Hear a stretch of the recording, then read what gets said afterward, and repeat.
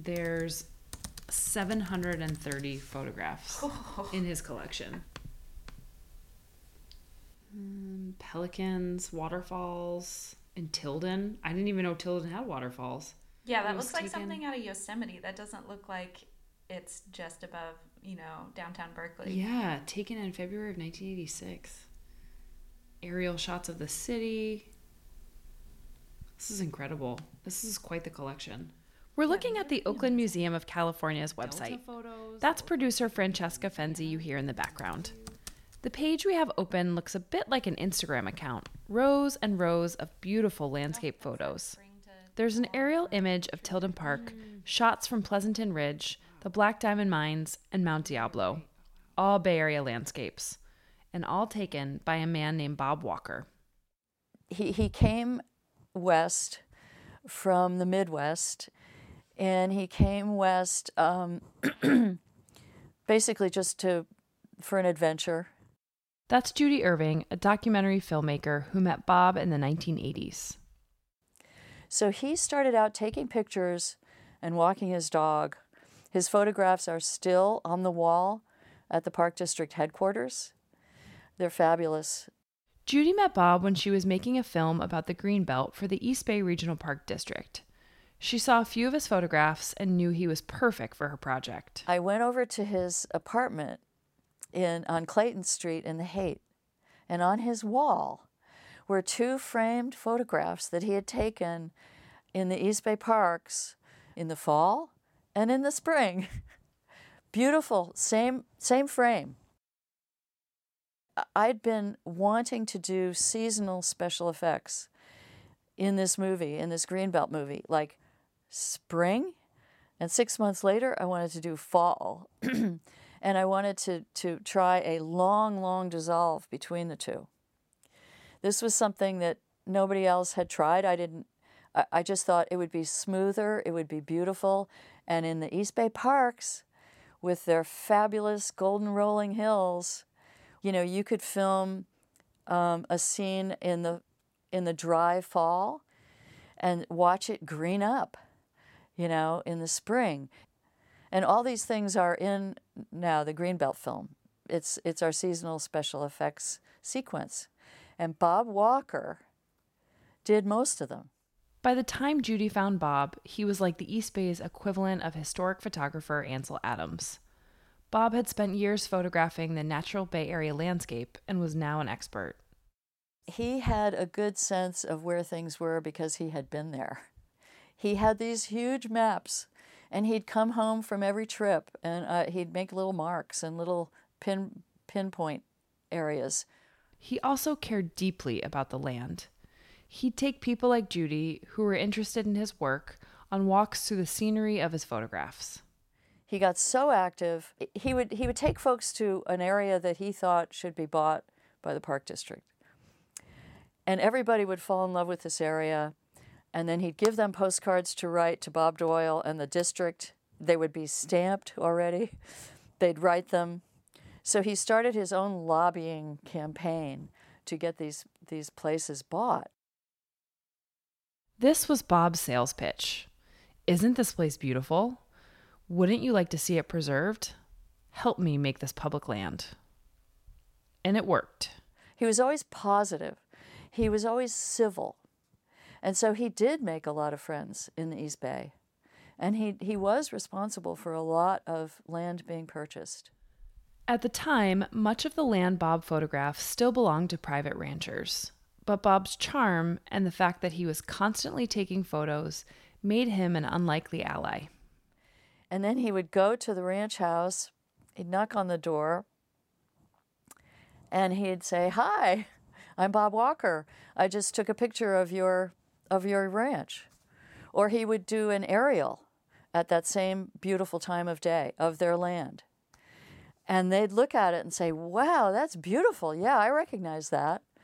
And he'd say, I'm really shortening what his rap was, but he'd say, "You really love your land, don't you? And you'd love it to continue to look like this forever, wouldn't you?" And they'd say, "Yeah, come on in, have a cup of coffee, And he'd say, "Well, you should really consider selling it to the Park District because then it would be this way forever. And it would be a legacy. It would be your legacy. And you could be proud of that.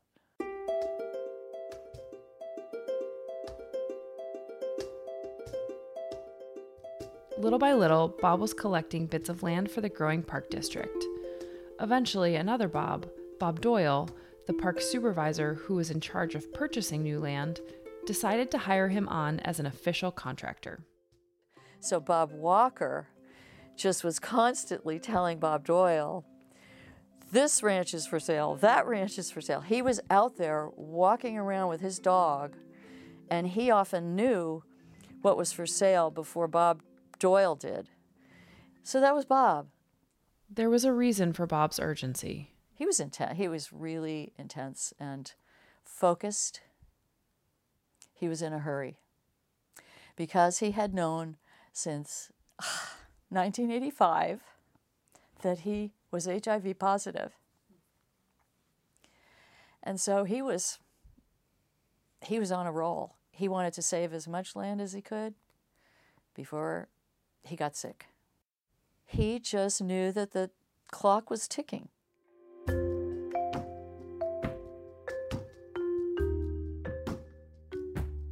I'm Shanna Farrell, and you're listening to the Berkeley Remix, a podcast from the Oral History Center at the University of California, Berkeley. This season, we're heading to the East Bay Regional Park District for a 3-part miniseries. All of the episodes are set in the East Bay parks and are about people who've made a difference. Some are stories that you're already familiar with, but haven't heard quite like this. Others are stories you might not know, but should. We're calling this series Hidden Heroes. We'll be featuring interviews from our East Bay Regional Park District Parkland Oral History Project, which is archived in our home at the Bancroft Library. In this episode, we'll be exploring the connection between public and private land and the communities that have formed out of this relationship.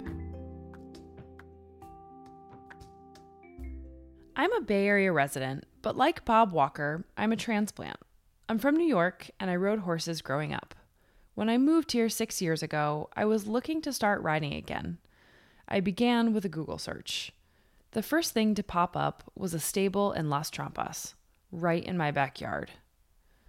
I was surprised to learn that there was a stable so close to me, just a short drive from my house in downtown Berkeley.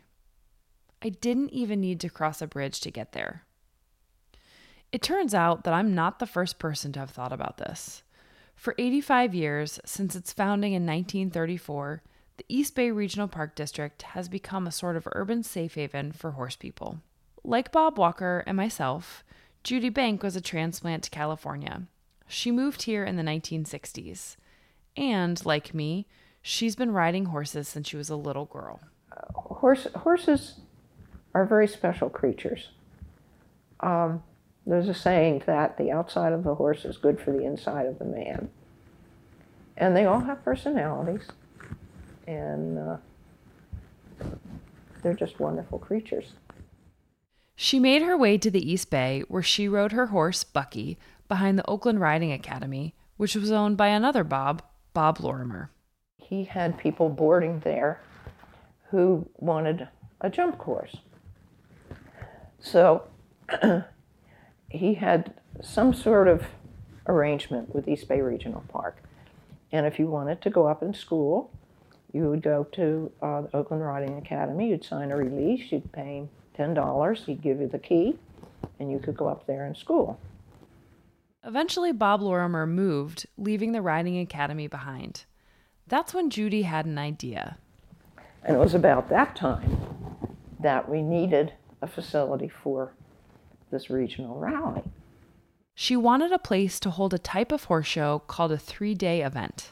Originally, it was the test of a military horse. And there are 3 phases. One is dressage, which is fine control of your horse. And that would demonstrate that you could control your horse in a parade and in other maneuvers. Then the big part of it was cross-country, where you would go across rough terrain, you would jump strange fences, to show that the horse was bold and brave and fast and would be a good field horse. And then you finished up on the same horse in the ring with knockdown fences, and that would show that the horse could represent this country in horse shows. And then your whole score is compiled from the 3 phases to get to the horse that had done the best overall. She reached out to the park district. We made arrangements with East Bay Regional Park to use it for a week. A week turned into another week, and then another. Judy and her equestrian friends struck a deal with the park district. And we went up there with the Pony Club parents, and we kind of cleaned up some of the fences and brought in portable stalls that come in units of 20, 10 stalls on either side. And we put 2 of them on the longer court, and we put 1 out on the shorter court. So we were able to handle as many as 30 horses. This newly improved area became known as the Hunt Field. While the Hunt Field was being built, another Midwest transplant was discovering the wonders of horseback riding in the East Bay parks. When I came out here, we looked for some place where I could rent horses. Mm-hmm. And we found Las Trampas Stables, which is in the Las Trampas Regional Wilderness Park. And they had a program where people could volunteer, clean stalls, feed horses, and trail guide, and get to go out riding. That's Becky Carlson. She moved to Alameda in 1983 during her enlistment in the Navy. She quickly began to volunteer at Las Trampas, the same place that popped up in my Google search. Becky took every opportunity she could to get out and ride her horse. Casey. She was a 6-year-old quarter horse. She and Casey went on long trail rides, exploring remote areas of the park district. Well, Las Trampas actually had a number of set trails. They went out the Valley Trail and back along the Creek Trail for a 1-hour ride. They went up Bollinger Trail and around on the hill, or up to Elderberry and down the center. She volunteered with Las Trampas for 17 years, part of which she spent on the mounted patrol. Mallory Anderson was the police officer who was organizing that at the time. Mallory set up a series of obstacles for riders to pass to ensure that their horses could handle situations that might come up while they were patrolling the parks. And Mallory really swept house and insisted that it start off that everyone who was in the patrol first had to pass her entrance test with their horse. You had to open and close a gate. You had to mount and dismount from both sides and do trail obstacles that were there, going under trees and through brush and that kind of stuff. Becky tried to get another one of her horses, Whiskey, used to these obstacles. He needed a job. He needed a job badly. She remembers the first time they took the test. He failed. He failed miserably the first time we tried. Plastic bags on a stick, and he just went cowabunga goodbye. So that was not going to be anywhere near that. They ended up passing the second time around, and together Becky and Whiskey patrolled desolate areas of the park. Las Trampas, unless you're down in the valley, you very rarely see anybody, which is another reason for us to be there, because we were letting the park know what was going on in that park. There are places in Las Trampas I have been that I swear there has never been a ranger there. While Becky was keeping an eye on remote parts of the park, Judy Bank was making progress on the 3-day event with the park district. I mean, we had steps going up, we had ditches, we had water jump, we had post and rail, we had banks. It was a great, fun place. Judy had designed the jump course while her friends were recruiting riders to compete on it. They got sponsored by a couple of professional organizations like the Metropolitan Horsemen's Association and the United States Combined Training Association. With this support, the events were official. So never underestimate a small group of dedicated people. Riders like Judy and Becky had brought horse culture in the East Bay from a casual pastime to a more formal sporting event. But they weren't the only ones embracing equestrian life. Horse sporting culture had begun to mingle with the existing ranch culture of the East Bay. Don Stasa grew up in Livermore in the 1950s and remembers his first introduction to ranch animals. Livermore at that time was all farms and ranches surrounded the city. The stockyards, where they used to load the cattle on the trains, were right down on Main Street now. I can remember the cattle coming in, and every boy in the world was sitting on fences around like blackbirds, trying to see what was going on and look at the cowboys and the ranchers, and you get to hear all kinds of good language. Don was fascinated by ranch life. His first jobs were picking hay, mending equipment, and feeding animals. Nothing very glamorous, fixing fence and cleaning out stalls, but stuff that needed to be done. And so that's basically was my childhood.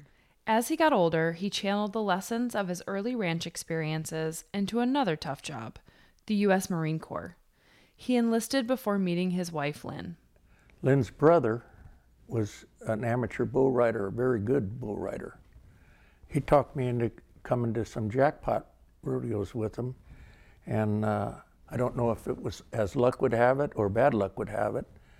I really liked the excitement, and so I started riding amateur and jackpot bull riding. Don hadn't owned horses or cattle growing up, but he was used to being around them, and now he threw himself into rodeo culture. Rodeo cowboy and a ranch cowboy are two different things. The rodeo has become a professional business, and now the cowboys, I'm not saying that they're not ranch hands, some of them, but a lot of them are just great athletes that participate in the sport. And in terms of athletics, Don was pretty good. I had a desire to continue rodeoing after I got out of the Marine Corps. That's what I thought I might do for a living. He asked an older bull rider to watch and to level with him. Could he do this? He says, you can win some money. You'll do good around here in a smaller venue, but you can't make a living off of it. It was a hard moment for Don, but one he's grateful for looking back. Bull riding is a brutal sport, filled with broken bones and torn muscles, or worse. And he and Lynn were just starting a family. And so I quit riding bulls, which is probably why I can still walk.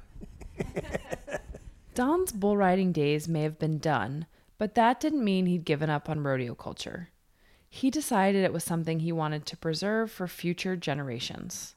I had rode in Livermore and knew some of the board members, and so I became a volunteer there at the rodeo. I'd help out. He joined the Livermore Rodeo Association, which got its start in the early 1900s. During World War I, the Red Cross put a toll on each city that they had to pay a certain amount of money to provide the services for the boys over in France and Germany. And our town was small. It was just a little agriculture town. They didn't have any money, so they put on a rodeo. And that's how our rodeo started.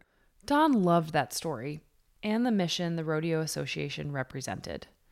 It was a way to raise money for the country, build community, and preserve local heritage. So we're carrying on the tradition of what the rodeo was started for. And that's important to me. We're also providing history. We're giving little kids a chance to see what the West was like, And I think it's important to continue. It's a good way to get kids a different aspect of what life is. You don't get out. You don't get to do this stuff.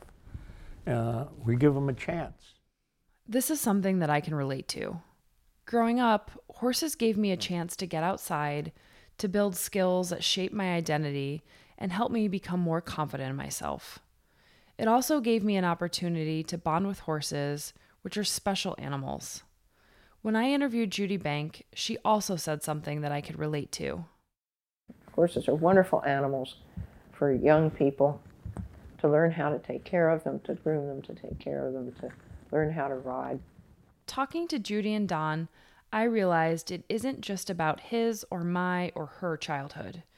They're trying to preserve the lessons of animals and land and history for generations to come. The Livermore Rodeo just celebrated its 100th anniversary. But Don says the work can't stop there. Everybody for the last 25 years has been working towards the 100th rodeo. The 100th is important, but what's more important is that there's a 200-year rodeo. I won't be around, but I want my great-grandsons and granddaughters to someday sit there in the rodeo grounds and say, my papa used to be in this. That would be worth every minute of the work I ever did. So that's what I'm hoping for. The Park District is now 125,000 acres and home to 73 parks.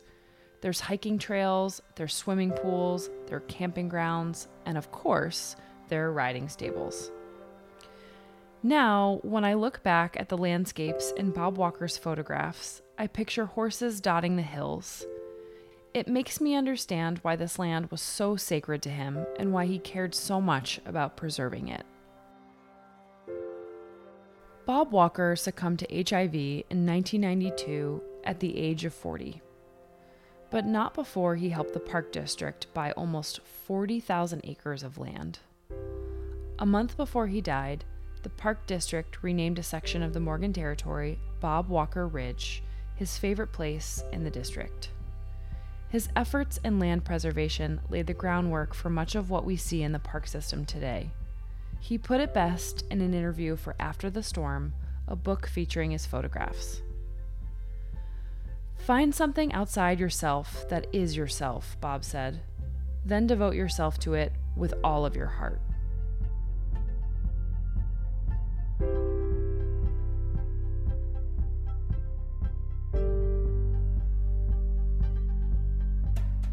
Thanks for listening to the Berkeley Remix, a podcast from the Oral History Center of the Bancroft Library at the University of California, Berkeley.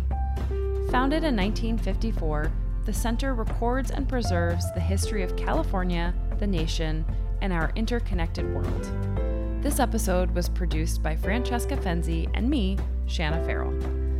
This episode features interviews with Judy Irving, Judy Bank, Becky Carlson, and Don Stasa, who are a part of the East Bay Regional Park District Parkland Oral History Project. A special thanks to the district and Beverly Ortiz. To learn more about these interviews, visit our website listed in the show notes. I'm your host, Shanna Farrell. Thanks for listening to the Berkeley Remix, and please join us next time.